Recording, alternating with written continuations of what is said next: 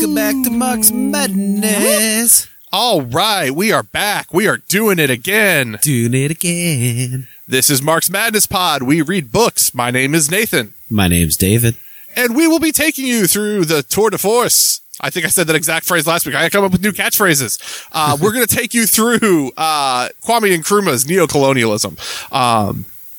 But before we do that, actually, no, not before we do that, because we promised you that there would be no current events this week. So no current events. You'll get your current events next time. I understand how time works linearly and that it will be in the past again, but we'll have a backlog caught up, so we'll feel more comfortable. So you're just going to have to take that ride with us. That's right. Economic unity, to be effective, must be accompanied by political unity. The two are inseparable, each necessary for the future greatness of our continent and the full development of our resources. There are several examples of major unions of states in the world today. In Africa Must Unite, I described some of the more important ones and warned against the danger of regional federations in Africa. Africa today is the main stamping ground of the neocolonialist forces that seek the domination of the world for the imperialism they serve. Spreading from South Africa, the Congo, the Rhodesias, Angola, Mozambique, they form a maze-like connection with the mightiest international financial monopolies in the world.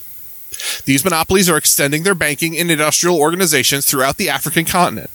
Their spokesmen push their interests in the parliaments and governments of the world and sit on the international bodies that are supposed to exist for the promotion of world peace and the welfare of the less developed countries. Just very aggressively and plainly pointing out. Against such a formidable phalanx of forces, how can we move? Certainly not singly, but in the combination that will give strength to our bargaining power and eliminate so many of the duplications that give greater force and greater advantage to the imperialists and their strategy of neocolonialism.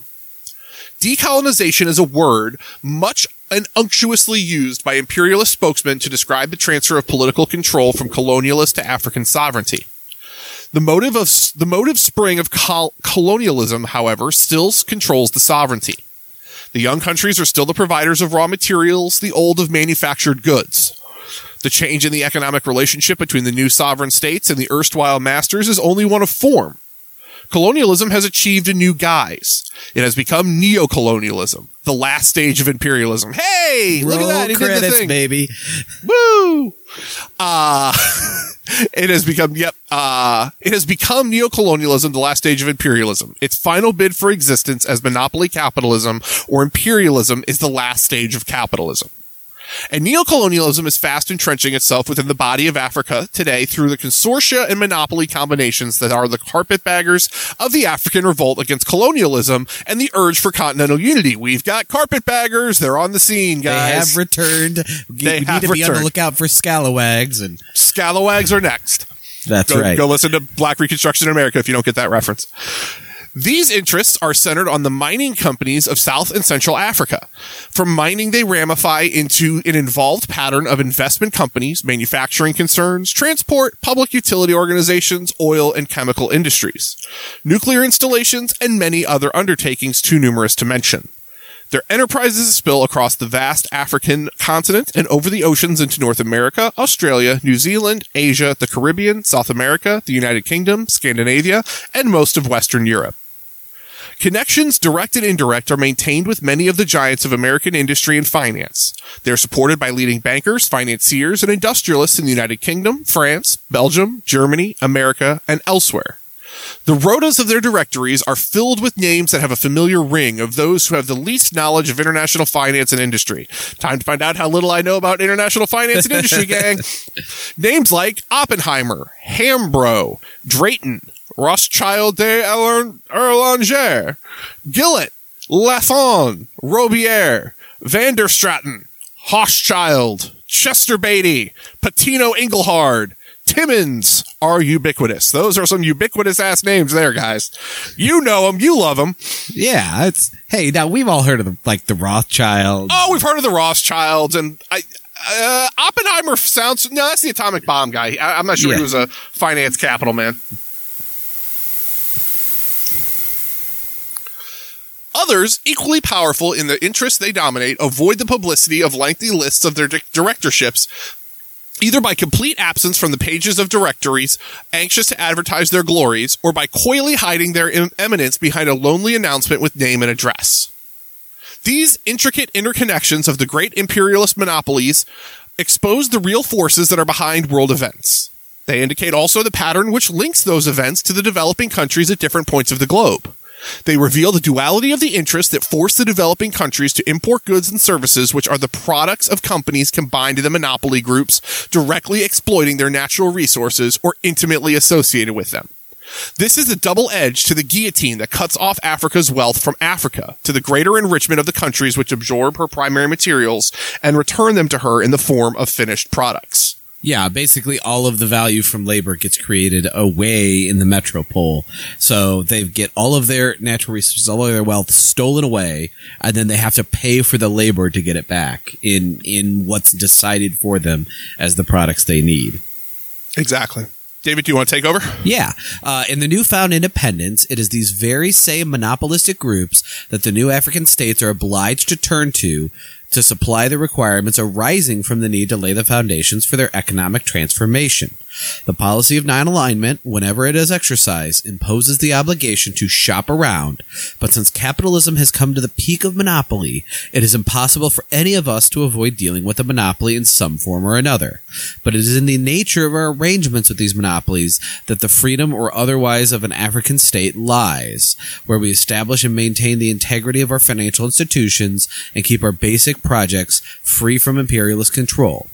We leave ourselves room to maneuver away from the neocolonialism that, unfortunately, has closed its grip upon countries whose independence is overshadowed by heavy reliance upon extra-African associations.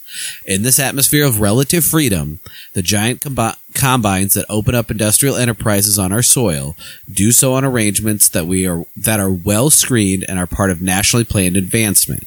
The national banks are really national banks, formed and run out of the country's own resources, and our financial and economic institutions are guarded against neocolonial infiltration. So, I mean, obviously he's basically saying, like, we can't just not work with the West, right? That's impossible. Yeah. They've stolen all our wealth. So we're doing everything we can to make sure we stay in control, right? The nature behind things is important because otherwise, at some point you need to have financial institutions and trade. And so, if you don't change the nature of them, you're just reproducing the exact same thing. Exactly. Unhappily, these conditions are rare in Africa. Most of the territories pass into the state of national sovereignty in unviable circumstances that inhibit even a mediocre of free movement within national limits. They could be overcome, but only within the combined strength that continental unity and a central connective socialist policy, free of attachments to other continents, could give. As things are, most of our new states, alarmed at the prospect of the harsh world of poverty, disease, ignorance, and lack of financial and technical resources into which they are thrust from the womb of colonialism, are reluctant to cut the cord that holds them to the imperialist mother. Their hesitancy is fostered by a sugared water of aid, which is the stopgap between avid hunger and the hope for greater nourishment that never comes.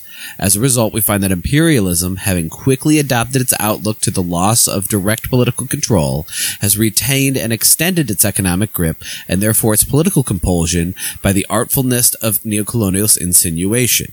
In system after system after system after system, it turns out to be the same thing, right? They sit there and they, make a system that's supposedly equal and supposedly free, right? But then all of a sudden, the wealthy seem to have way more power than anybody else. And that just happens over and over and over.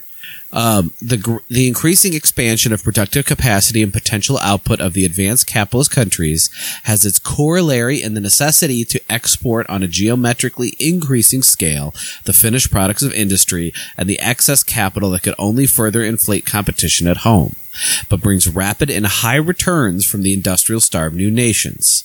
Hence, the fevered jostling for position in these areas, as well as in that raw materials monopoly, which is using Africa as the playground not only of the Cold War, an aspect of the fight of capitalism for existence against socialism, but of the competitive struggle of international monopoly. North American imports into Africa rose from 10 to 10.3% in 1959 to 13.7% in 1962, while those from other Western countries and Japan remained the same or declined slightly.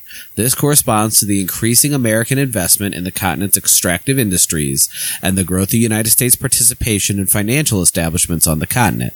American banking houses are making inroads into territories formerly catered for solely by European and British banks. The French banks still dominate in the former French colonies and the Belgians in the Congo, but this is frequently a front for American participation. Again, with hegemony, everyone is a pawn of America, essentially, right? You're either for or against the United States, and then it's a matter of how you fit into that structure. Are you a colonized country, or are you a cooperative Western, subsidiary country that's one of the former colonial masters? Absolutely.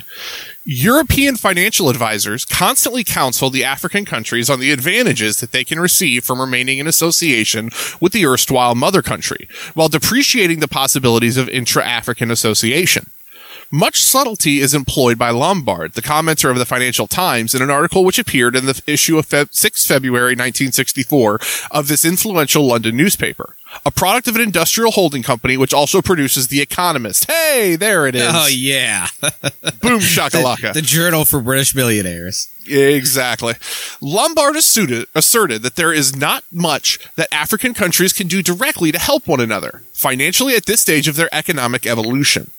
He is therefore glad to see that the independent African countries are now coming to recognize that it is very much in their own interest to preserve the monetary ties with leading European countries they inherited from their colonial days.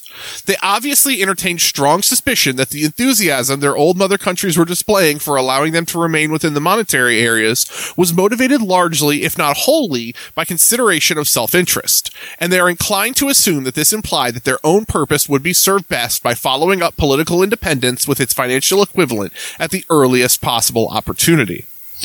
Lombard assured his readers that the Africans showed wisdom when the Secretariat of ECA, assisting the Organization of African Unity to implement its resolution on the possibility of establishing an African clearinghouse and payment union, had the good sense to seek the advice of the distinguished American monetary authority, Professor Triffin at Yale University. Oh, goody. Had the good sense to go ask America about their money. Yes, just need we be surprised that in his report, the distinguished American professor pointed out that it would be most unwise lightly to condemn or break up financial arrangements with major trading companies and financial centers. This, of course, we might consider neocolonialist penetration, but to Lombard it is only one side of the picture, for there are now two worlds, and the African countries should strive to get the best of both worlds by maintaining and even further developing the relations they have with the major international monetary areas, and at the same time building their own financial self-help mechanisms. How is it possible to resolve two contradictions? Lombard does not volunteer to explain, but what he does confess is that this unresolvable two-way procedure would meet with nothing but the fullest approval from their African present monetary area associates. This says plenty, and we have no difficulty in believing what it says for the simple fact that those who control the major international monetary areas are placing their time bombs within the self-help mechanisms of African countries. For these mechanisms are controlled by the financial monopolists of imperialism, the bankers and the financiers who have been very busy in the past few years setting up establishments throughout Africa, infiltrating into the economic heart of many countries and linking with the most important enterprises that are being established to exploit the continent's natural resources on a larger scale than ever before for their own private gain. Yeah, and I like how he points that out, too. Of course they don't explain how that's ever going to solve the problem and do anything besides making them financially dependent on the West. He doesn't care. That's the right way to go. It's only the smart way to go, right? It's one of those, how are you going to solve rapes and murders by not turning to the rapist, murderous cops who don't solve rapes and murders type thing, except, on a continental scale of money extortion. Though the aim of the neocolonialists is economic domination, they do not confine their operations to the economic sphere. They use the old colonialist methods of religious, educational, and cultural infiltration. For example, in the independent states, many expatriate teachers and cultural ambassadors influence the minds of the young against their own country and people. They do this by undermining confidence in the national government and social system through exalting their own notions of how a state should be run and forget that there is no monopoly of political wisdom. But with all this indirect subversion is as nothing compared with the brazen onslaught of international capitalists. Here is empire, the empire of finance capital. In fact, if not in name, vast sprawling network of intercontinental activity on a highly diversified scale that controls the lives of millions of people in the most widely separated parts of the world, manipulating whole industries and exploiting the labor and riches of nations for the greedy satisfaction of a few. Holy shit, that was a sentence. Yeah, no kidding. Jeez. That was a holy cow. Yeah, Kwame Nkrumah is just getting right. I think I said this before in the book, but this is, you definitely could tell he was influenced by Lenin, and that, I mean, you know, from the beginning, before he even got into Lenin, he was a very, very fast-moving student. So you know he's a capable writer and reader and learner and capable at disseminating things. But holy cow, does he also, you know, take that style the same as Lenin. This is like reading Lenin, except with the context and understanding of Africa. Yep. Here resides the mainspring of power, the direction of policies that stand against the advancing tide of freedom of the exploited people of Africa and the world. Here is the adamantine energy of enemy of African independence and unity, braced in an international chain of common interest that regards the likely coming together of the new nations as a major blow at its continued domination of the resources and economies of others. Here indeed are the real workings of neocolonialism. Here indeed are the economic ramifications of the monopolies and combines. Their financial and economic empires are pan-African, and they can only be challenged on a pan-African basis. Only a united Africa through an all-African Union government can defeat them. And that ends Chapter 2. Yeah, so, I mean, he's very clear throughout this, right? The only solution is uniting, and it makes a lot of sense, you know. If their strategy is to divide and conquer, and Africa as a continent has all of this wealth and all of these people for all of this strength, it needs everyone unified, because the West, even in a disorganized fashion, even in a fashion that took blows and went at each other in the world wars, that's resolved into hegemonic empire now, right? And under this empire of Western capital and under the neocolonialism, there's still advances to like your country being the one governing over a country where they care, but they mostly, like we said before, you know, they mostly want one making sure that the economics are opened up, because then every monopoly is allowed in there and then they continue to dominate, right? And so if they're coming after the entire continent and they're a broad coalition, the only way to come after it backwards is a coalition. You know, he's very much seeing like, okay, in this, you know, West versus East. I mean, he's looking at the Cold War days. There's two poles to the world. There's the Soviet pole and, you know, the Western pole of capitalism. And he's like, well, how do we make, you know, a pole for Africa, right? How do we get this real independence where we are the power of the world and we are driving socialism without just being part of the Soviet Union, because that's impractical the way Africa is set up, or, you know, being part of a loosely associated Eastern bloc. And so what do? You unify Africa, and then you have access to all of those diverse resources that makes the West so wealthy. And then you have, you know, ability to trade within each other and manage things across the entire continent, but you need some centralization and some coordination. And then you have the power of all of the people in the continent, and then you could resist that finance. And so again, you know, it needs socialist government or it won't work. It needs to be truly interested in the people and all the people, but it also needs to be one unified cause. It can't be this like, you know, this is our group versus their group because of, you know, either this ethnicity or this arbitrarily divided in Berlin border or whatever. Exactly. And with that, we will lead into Chapter 3, Imperialist Finance. These are the hard facts of the African situation today, a process that has continued to grow and grown since the invasion of Africa by the Europeans and foreign powers.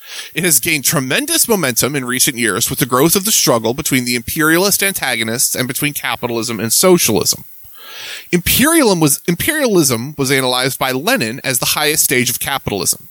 His exposition was written in the middle of the First World War, 1916, which was waged to determine the first major revision of imperialist supremacy.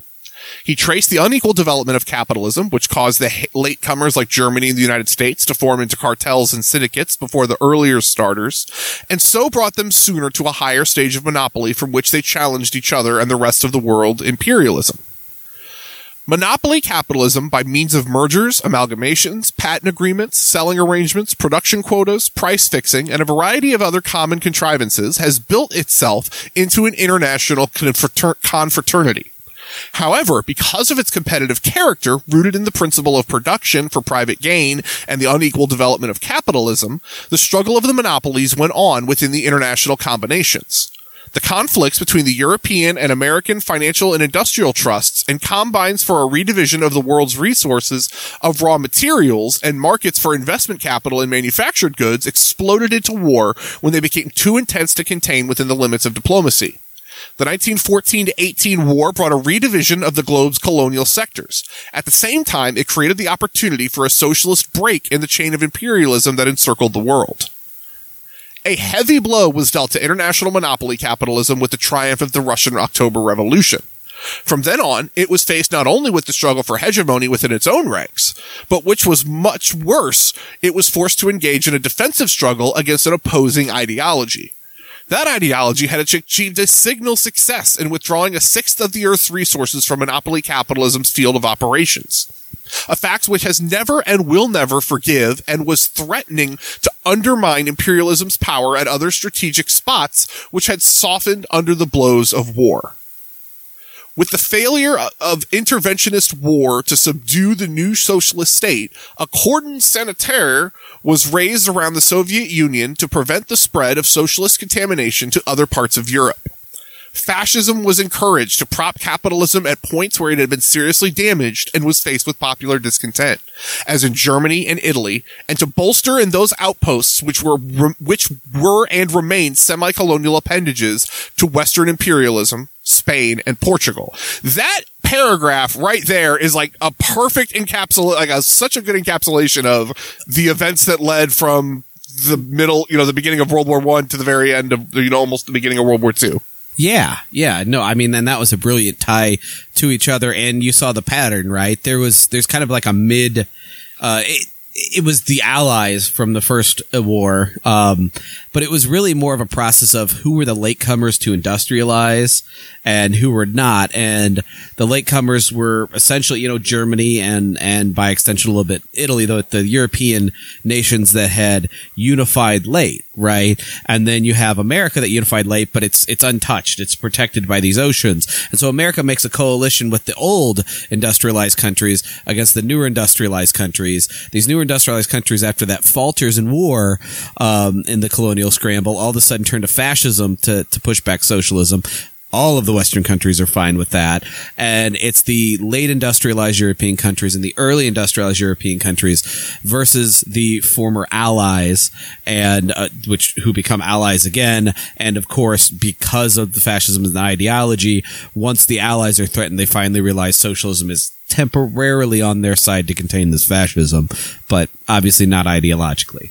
So that's exactly. A great way of pointing it out and pointing out how Spain and Portugal were tied to it. I mean, that's something people forget. People thankfully at least recognize Japan as part of fascism, even though people don't recognize, that, say, the second most people lost to World War II behind the Soviet Union was actually China. But I think people forget a lot about Spain and Portugal, and especially unless they're doing some bullshit anti-communist homage to Catalonia stuff, as if the Soviet Union wasn't the country that was supporting that fight. Exactly. These devices, however, were unable to cope with the recurrent crises that were tearing at the very heart of capitalism and sharpening the bitter contentions between rival imperialisms, which erupted into a second global world war in 1939. From this Holocaust, socialism emerged as a much more threatening challenge to imperialism than ever before. At the same time, we, the peoples of imperialism's far-flung empires, had come to realize that we could have control over our own destiny and begin to make our bid for independent nationhood. Thus, imperialism came to be challenged on another front, the colonialist front. At a time when science had heightened the capabilities of the productive machinery of capitalism, thereby increasing its need for raw materials and markets for new chemically produced primary materials, manufactured goods, and overseas employment of growing capital surpluses, challenged thus by anti-colonialism and socialism, imperialism is now engaged in a to-the-death trial for survival against the forces that are antagonistic to it and that are building up across the globe, even while the internecine struggle within itself is becoming more and more brutal.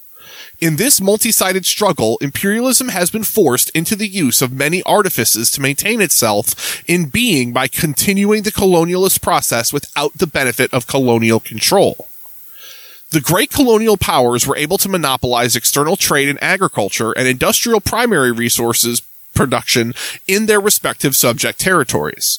The colonies of such a lesser industrialized nation as Portugal, however, which has for centuries been a pawn of Britain and became a semi-colony of British finance, were dominated by British capital together with the international banking groups with which it is associated.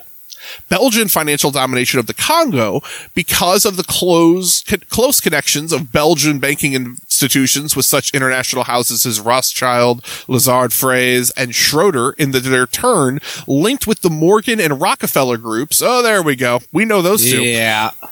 Was shared with British, French, and American finance.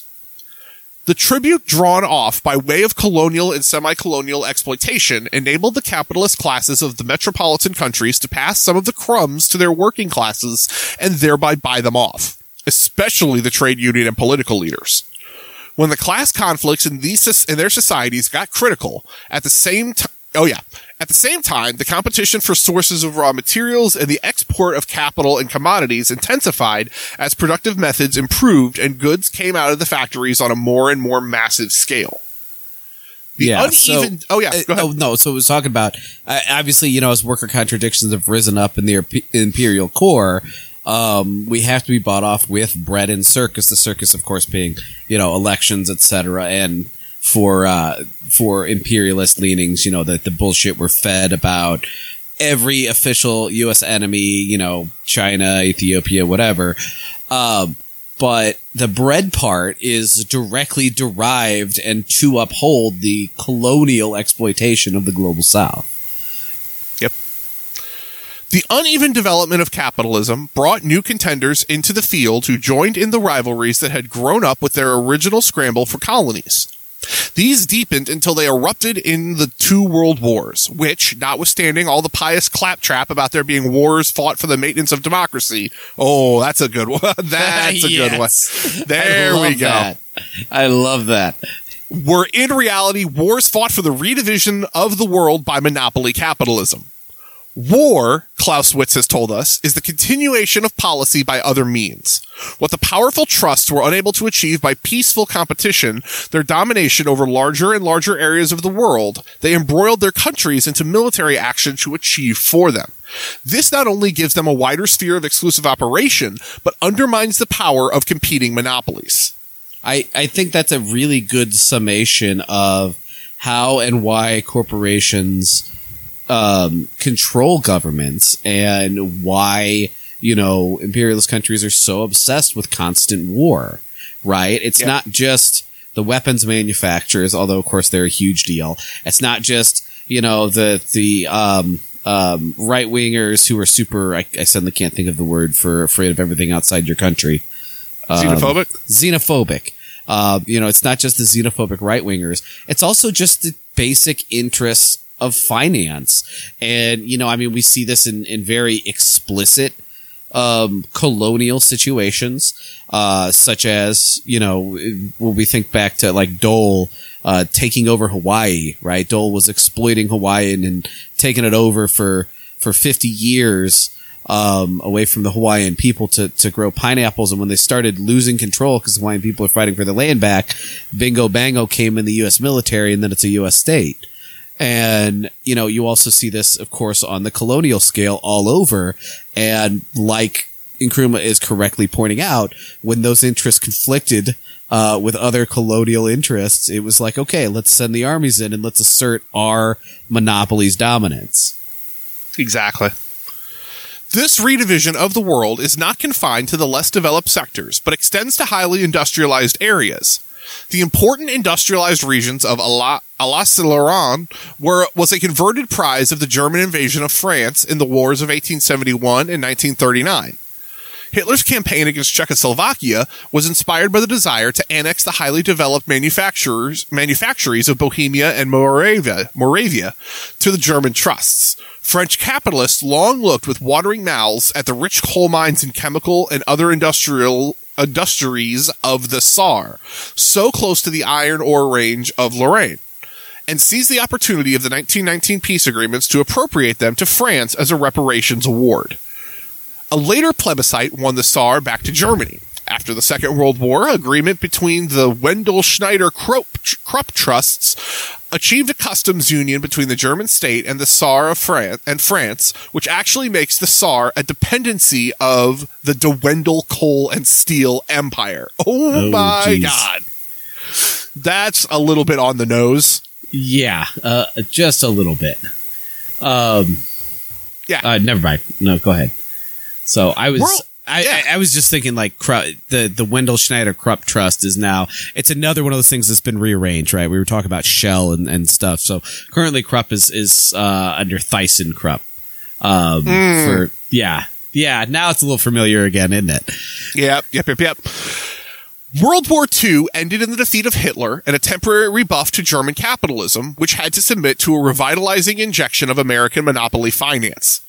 At the same time, an upheaval was taking place in the colonial world, such as to make Winston Churchill remark that he had not been made Prime Minister of Britain to preside over the liquidation of the British Empire. See?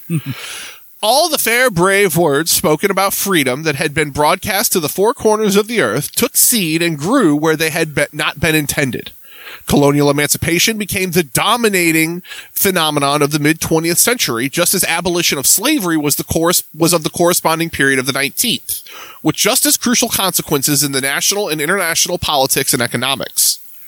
Post-war capitalism had already received one devastating blow after the First World War in the rise of the Soviet Union, took another crushing defeat in the establishment of socialist regimes in a number of countries in Central and Eastern Europe and in China. Large sources of raw materials and financial investment and commodity markets were withdrawn from its fields of exploitation. Domestic reconstruction at first occupied the attention of the European countries, the United States having already received a tremendous head start by its late intervention into the war, its physical immunity from attack, and the enormous spurt given to its productive and inventive capacity as a main supplier of war materials and services, took over from Britain the leading role in international financial monopoly. I could not describe the rise of the U.S. as a hegemony better than Nkrumah just did. That was so spot on and on the nose. I also want to look back. Let's see. Where is the emancipation? I want to look back at something over the last two paragraphs that kind of gives me a little hope about things. So he was talking about how the brave words have been spoken about freedom to the four corners of the earth, and the seeds grew where they're not intended, and colonial emancipation became the dominating phenomenon of the mid-20th century, just as abolition of slavery was the corresponding period of the 19th. And so if you think about that, now we've got a hopeful pattern, right? You have the establishment of Haiti in the early 19th century, and by the mid to late 19th century, the emancipation of slavery is happening across the board. Obviously not universally, there's still a lot of ways it exists in the U.S. through the prison industrial complex. We're still talking about, human trafficking as a phenomenon of sex trafficking and domestic servants and stuff across, Asia and West Asia and I'm sure even, and in the United States to some degree, we know from the Epstein flight logs, and I'm sure more than we realize across the United States and stuff. There's just never self-examination, right? It's always those people over there. So those, we only hear about the forward ones except for the Epstein scandal. But even with that, you still have, the broad emancipation of slavery. That was a major movement. Then comes the 20th century. You have the Soviet Union established. And all of a sudden, you have the emancipation of colonialism, right? On again, more of a formal level, like the emancipation of slavery was. But these states are getting free from their colonial masters, right? Now you have the end of U.S. hegemony as an economic phenomenon with the rise of something the Soviet Union, even when it was big and as powerful as the United States, and had a very explicit pole where it controlled, like a third of the world was socialist at that point. And obviously we've gone very, very backwards and downhill since then. Even then, it did not have a higher GDP than the United States. Even then, it did not knock off U.S. hegemony as a phenomenon, especially post the dollar as the world's financial standard, and ability to cast sanctions everywhere. And now you have China taking over in GDP. They've already done in PPP GDP. I think it's in the next 10 years, it might even be like this or next year, that standard GDP they're going to take over from the US. Like, it's very real that empire is ending in the financial sense.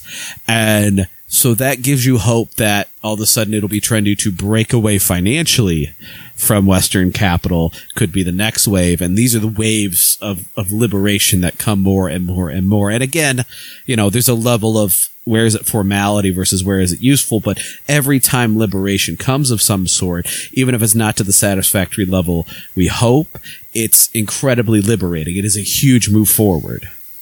Absolutely. So this guarantees nothing, but it's a very repeatable pattern that you can almost see starting to repeat again, and that's just a source of hope. I saw that in the last two paragraphs and wanted to share that with everyone. As a result of its primacy in the financial sphere, the United States foreign policy turned in a completely opposite direction of its pre-war position of splendid isolation to one of domination in world affairs. The outcropping of new states from colonial submergence raised the pivotal problem of how to retain these countries within the colonial relationship once open control was removed. Thus has opened up a new phase of imperialism, that of the adoption of colonialism to the new condition of the elimination of political overlordship of colonial powers, the phase in which colonialism is to be maintained by other means. This is not to say that the old outright form of colonialism is completely scrapped. There is plenty of evidence to show how tenaciously imperial powers cling to their colonial territories. Vietnam, Korea, Suez, Algeria are all examples of how far imperialist nations will go to hold on physically to colonies, an attitude reinforced by the interference of America as a leading protagonist in the struggle for the world monopolist control of finance capital. This struggle has been given an ideological content by invoking anti-communism as the mainspring of the battle to bring the socialist sector back of the globe back into the exploitative control of Western financial monopoly. And of course, anti-communism has never died in that sense, but the rave for the last 20 years has been Islamophobia, and quote-unquote anti-terrorism, and it's almost swinging back into anti-communism again now. Yeah, I'm about to say, we're hot on the heels of some new, I'm sure, turn newspaper page and China does bad something again. Yeah, yeah, exactly. There's going to be something new every day. They've got Enes Kanter pretending he's still good at basketball and not shutting his damn mouth, and even the Free Tibet stuff that I think even most Western people had turned away from because it was obviously bullshit. Like, why do I want to, bring back the feudal empire where people were getting skinned for not listening as slaves well enough? And so that fell out of fashion, and now it's like swinging back. It's really weird. Yeah. Cuba is the outstanding example of the extremist lengths to which these power groups will go in order to effort to reimpose their grip where they have been ejected and to maintain what they consider a strategic bastion in the struggle for the renewal of dominion over the socialist and anti-imperialist world. Control of fuel resources is a primary motivator in the frantic combination between monopolies. The Saar was bandied between France and Germany because of its important coal resources. Similarly, the battle for oil has gone on since before the First World War. Middle Eastern oil, in fact, became an important objective of that war, and the struggle continued after the war by diplomatic and economic means inside the national boundaries and on the international plane. Oh, if you only knew how true that was, Kwame. Kwame. Oh, Mr. Nkrumah. Oh, things never change. Rockefeller. Yeah, that one. Rockefeller supremacy in oil has been stoutly contested by the Morgan groups. Oh, dear. Oh, I hate it when daddy and daddy fight. Which have extended their influence by breaking into the Anglo-Dutch holdings, a one-time preserve of the Rothschilds, Lazard Frères, the Deutsche Bank, and their associates. The frenzied battle for oil monopoly has been a cardinal factor in the suppression of popular movements in colonial and semi-colonial areas of the Near, Middle, and Far East. In Latin America and North Africa, the series of events in Iran, Iraq, Kuwait, Aden, Saudi Arabia, Cuba, Venezuela, Brazil, Brunei, and Algeria that have erupted in violence, revolution, and war have largely been stimulated by the struggle for control of oil. Oil finds in European centers such as Groningen and Holland have drawn the competition into the well-industrialized centers, just as the competition for coal and iron did. Competition between the oil combines is not confined to production, but extends into the distribution of petroleum products and the new byproduct industry of petrochemicals. A fierce struggle is going on all over the world as a result of the sharp increase in the quantity of oil consumed and the territorial expansion of consumption. The oil industry has from its outset been dominated by the most powerful banking interests, the Rockefellers, Morgans, Rothschilds, because of the spiraling profits it provides. Today, even with the larger royalties, the oil combines have been obliged to pay to the Oil Trust reserves run into billions. Much has been used in investments abroad, America far and away exceeding all others. To financial reserves from oil must be added those amassed from metal and other raw material monopolies, from monopolies of food supplies and vast industrial and agricultural empires, from the monopoly network of distribution and distributive agencies, from military preparations and the several wars that have been fought with colonial peoples since the end of the Second World War, from the development of nuclear instruments of destruction and the frenzied race for leadership in the realm of space research.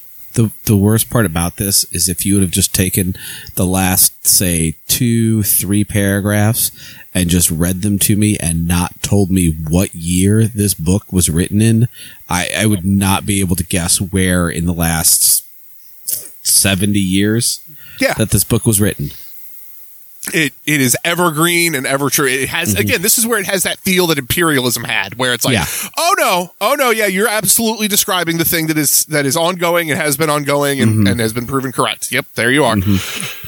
Capitalism contains many paradoxes, all of them based in the concept of commodity production. The few rich and the many poor, poverty and hunger amid superabundance, freedom from hunger campaigns and subsidies for restriction of crop output.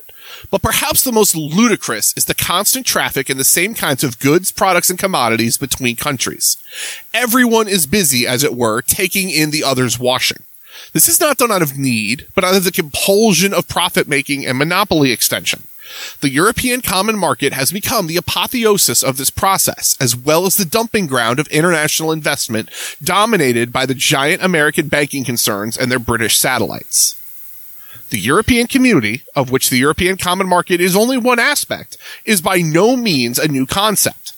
It was foreshadowed by Hobson in his critique of imperialism as a European federation of great powers, which, so far from forwarding the cause of world civilization, might introduce the gigantic peril of Western parasites, a group of advanced industrial nations whose upper classes drew vast tribute from Asia and Africa, with which they supported great masses of retainers, no longer engaged in the staple industries of agriculture and manufacture, but kept in the performance of personal or minor industrial services under the control of a new financial aristocracy. It is collective imperialism. And geez, there's a very clear undergirding thesis of pretty much this whole book, right, of what neocolonialism is. It is collective imperialism. Yep. This is precisely what has happened. Competition between the monopolies has produced the phenomenon of vast advertising and public relations organizations which busy themselves selling not only goods and services, but personalities as well. These organizations and the media through which they operate, the press, radio, cinema, television, and the businesses dealing with the packaging of goods, employ huge armies of people in what are nothing more than parasitic jobs which would have no place in a sane society, producing for consumption instead of profit. As things are, enormous sums are invested and earned by the financial interests that participate in the promotion of these enterprises. But this is only a tiny facet of the fevered financial activity which is going on today in the capitalist world. Every week, every day, with almost monotonous regularity, we see the same names repeating themselves as bidders for large companies, as underwriters and issuers of new shares or holders of debentures, as combiners of new financial institutions for more universal methods of investment, as participants in new factories and ventures that will extend monopoly in fresh directions in more and more territories. Ladies and gentlemen, the venture capitalists. They are especially industrious in the countries of the Six and others which still hope to push into the common market as direct or associate members. The lowering of trade barriers was the signal for their entry. For practical purposes, some of the key European countries are financial servants of the dominant banking monopolist groups, the Morgans and the Rockefellers. Despite all the power pertaining to such important banks as the Société Générale de Belgique, Banque de Bruxelles, Credit Bank, Bank Lambert, to such important industrial finance groups as Solvay, Boll, Brufina, Confinendus, Petrofina Belgium, with its appendage Luxembourg, is in reality a financial colony of American investment capital. So again, I mean, that's, these huge European colonial powers are just financial colonies of U.S. banks, right? That's, again, U.S. hegemony in a nutshell, right? Everyone is a colony of the great empire. It's just a matter of, are you a super colony where you were mostly a colonizer and you're only subservient to America, or are you a supra colony where you're kind of the victim of the entire slate of the colonialism? 39 new companies were established in Belgium in 1959 by foreigners. In the year 1961, the number of new foreign companies set up had grown to 237. Sums invested from abroad has swollen from 2,457 million, so I guess that's 2.5 billion Belgian francs in 1959 to 6.6 billion Belgian francs in 1961. Of this last figure, almost 60%, that is 3.9 billion Belgian francs, was furnished from American sources. Henry Costin, in his revealing book on the ramifications of banking finance, L'Europe des Bankers, declares that the enterprise is not limited to the territory of the kingdom, and that the Belgian ex-colonies have not been ignored. One might not even ask if the sanguinary events in the Congo were not caused by the merciless struggle going on between rival financial groups, he concludes. American finance capital, of course, had a field day in Germany during the post-war occupation. German industry and finance, already linked to American industry and finance by cartel and trust arrangements, became even more heavily penetrated by the powerful United States monopoly groups.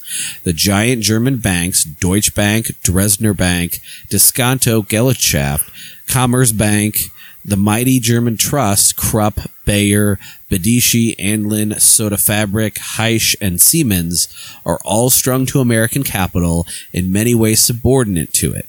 Italian banks are in much the same position. The Banco Commerciale Italiano, Banco di Roma, Mediobanca, Credito Italiano are all in several ways tied up with American finance capital, either directly or indirectly. Examples can be stretched across the world to Japan, Canada, Australia, and New Zealand. This financial dependence upon America has been put by Lord Bearsted, chairman of M. Samuel and Company, at the 1963 annual meeting, when he reported the 16.66% acquisition of the company's shares by the Morgan Group. We will not be the first merchant bank to have part of its capital owned by American interests. This piteous statement is a public confession of Europe's subservience to American financial monopoly, a monopoly expressed in the strategic and political alliances that bind European capitalism to American capitalism.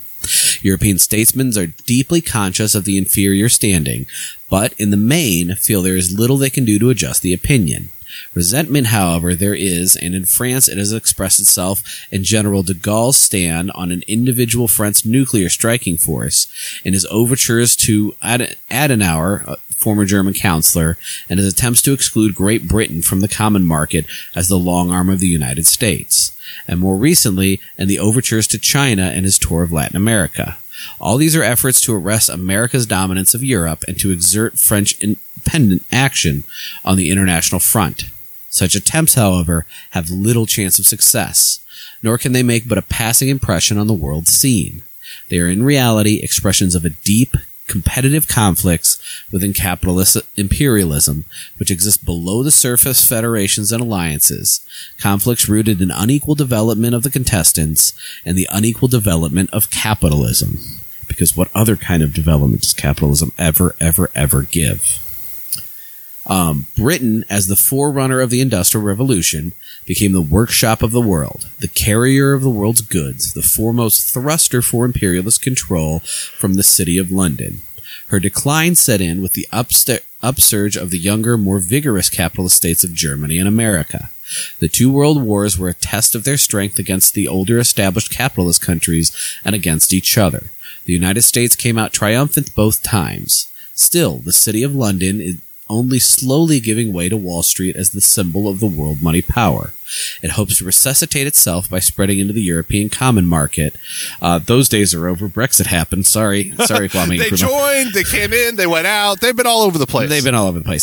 Even though it must do so in alliance with and subordination to American financial monopoly.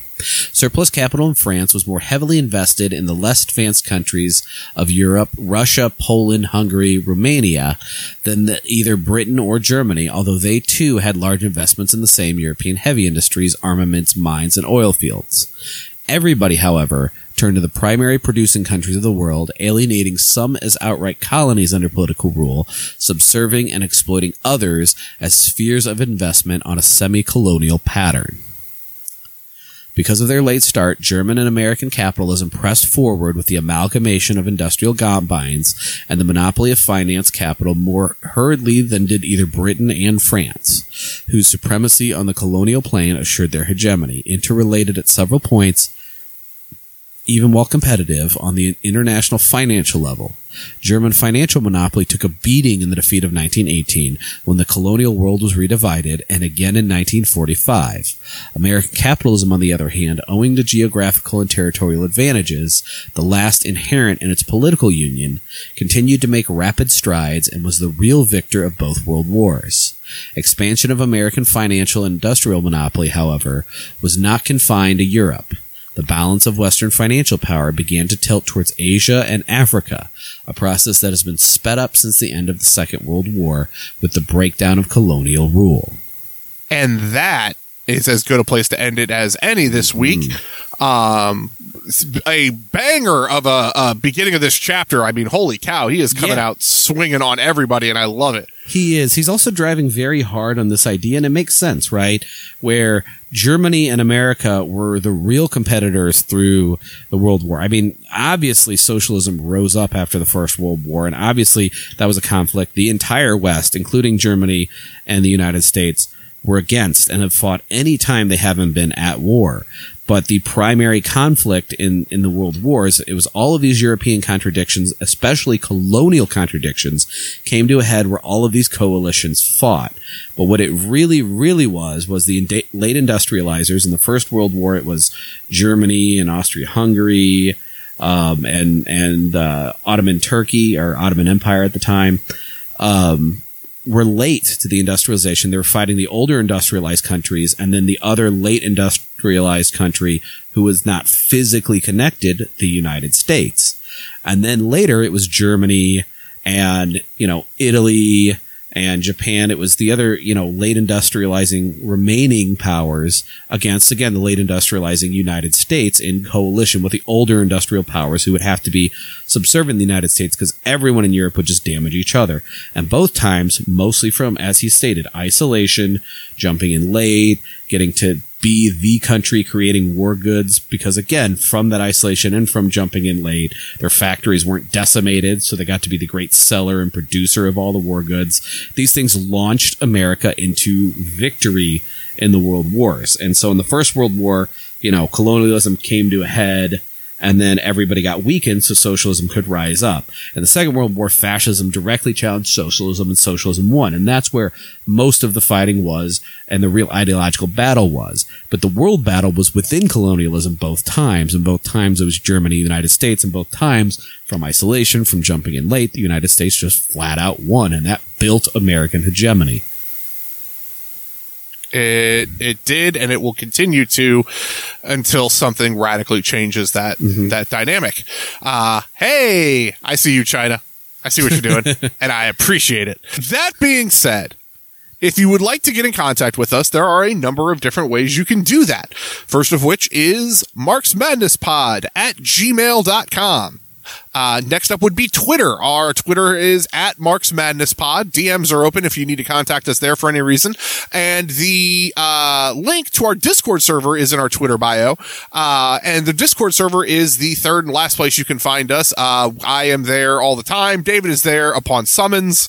It is just a good community of great people, and I am proud to be a part of it and love that it exists. All of that, David, time for a disclaimer.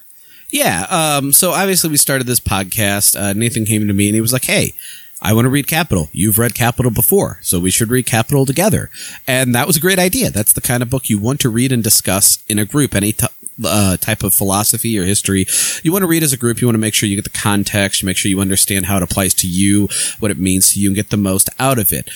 So what our hope was, since we just decided to go ahead and record that, just in case we could share it, and lo and behold, we're here, was that hopefully you're in some kind of party, some kind of organization, and in your organization, in your political education group or reading group, you're reading these works, and we're reading them along with you. We could be another point of discussion, another voice in the group, another piece of context of bringing what these discussion groups are meant to bring.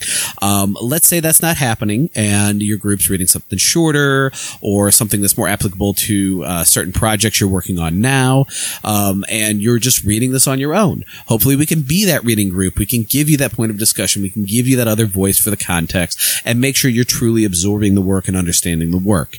And let's say that's not happening and it's either like this book where we're kind of an enhanced ebook, reading it word for word, or one of the books where we summarize it, whatever we can do to make these works more accessible to you, because we want this work out there guiding your actions. When your actions or your practice is infused with theory, it becomes praxis. Praxis is theory and action. Without theory, praxis can't exist because it is theory and action, and without the praxis, theory is completely useless. They go hand in hand, they're tied at the hip. Amen, as always. That being said, this has been Mark's Madness Pod. My name is Nathan. My name's David. And we will talk to you all next week. Bye. Bye.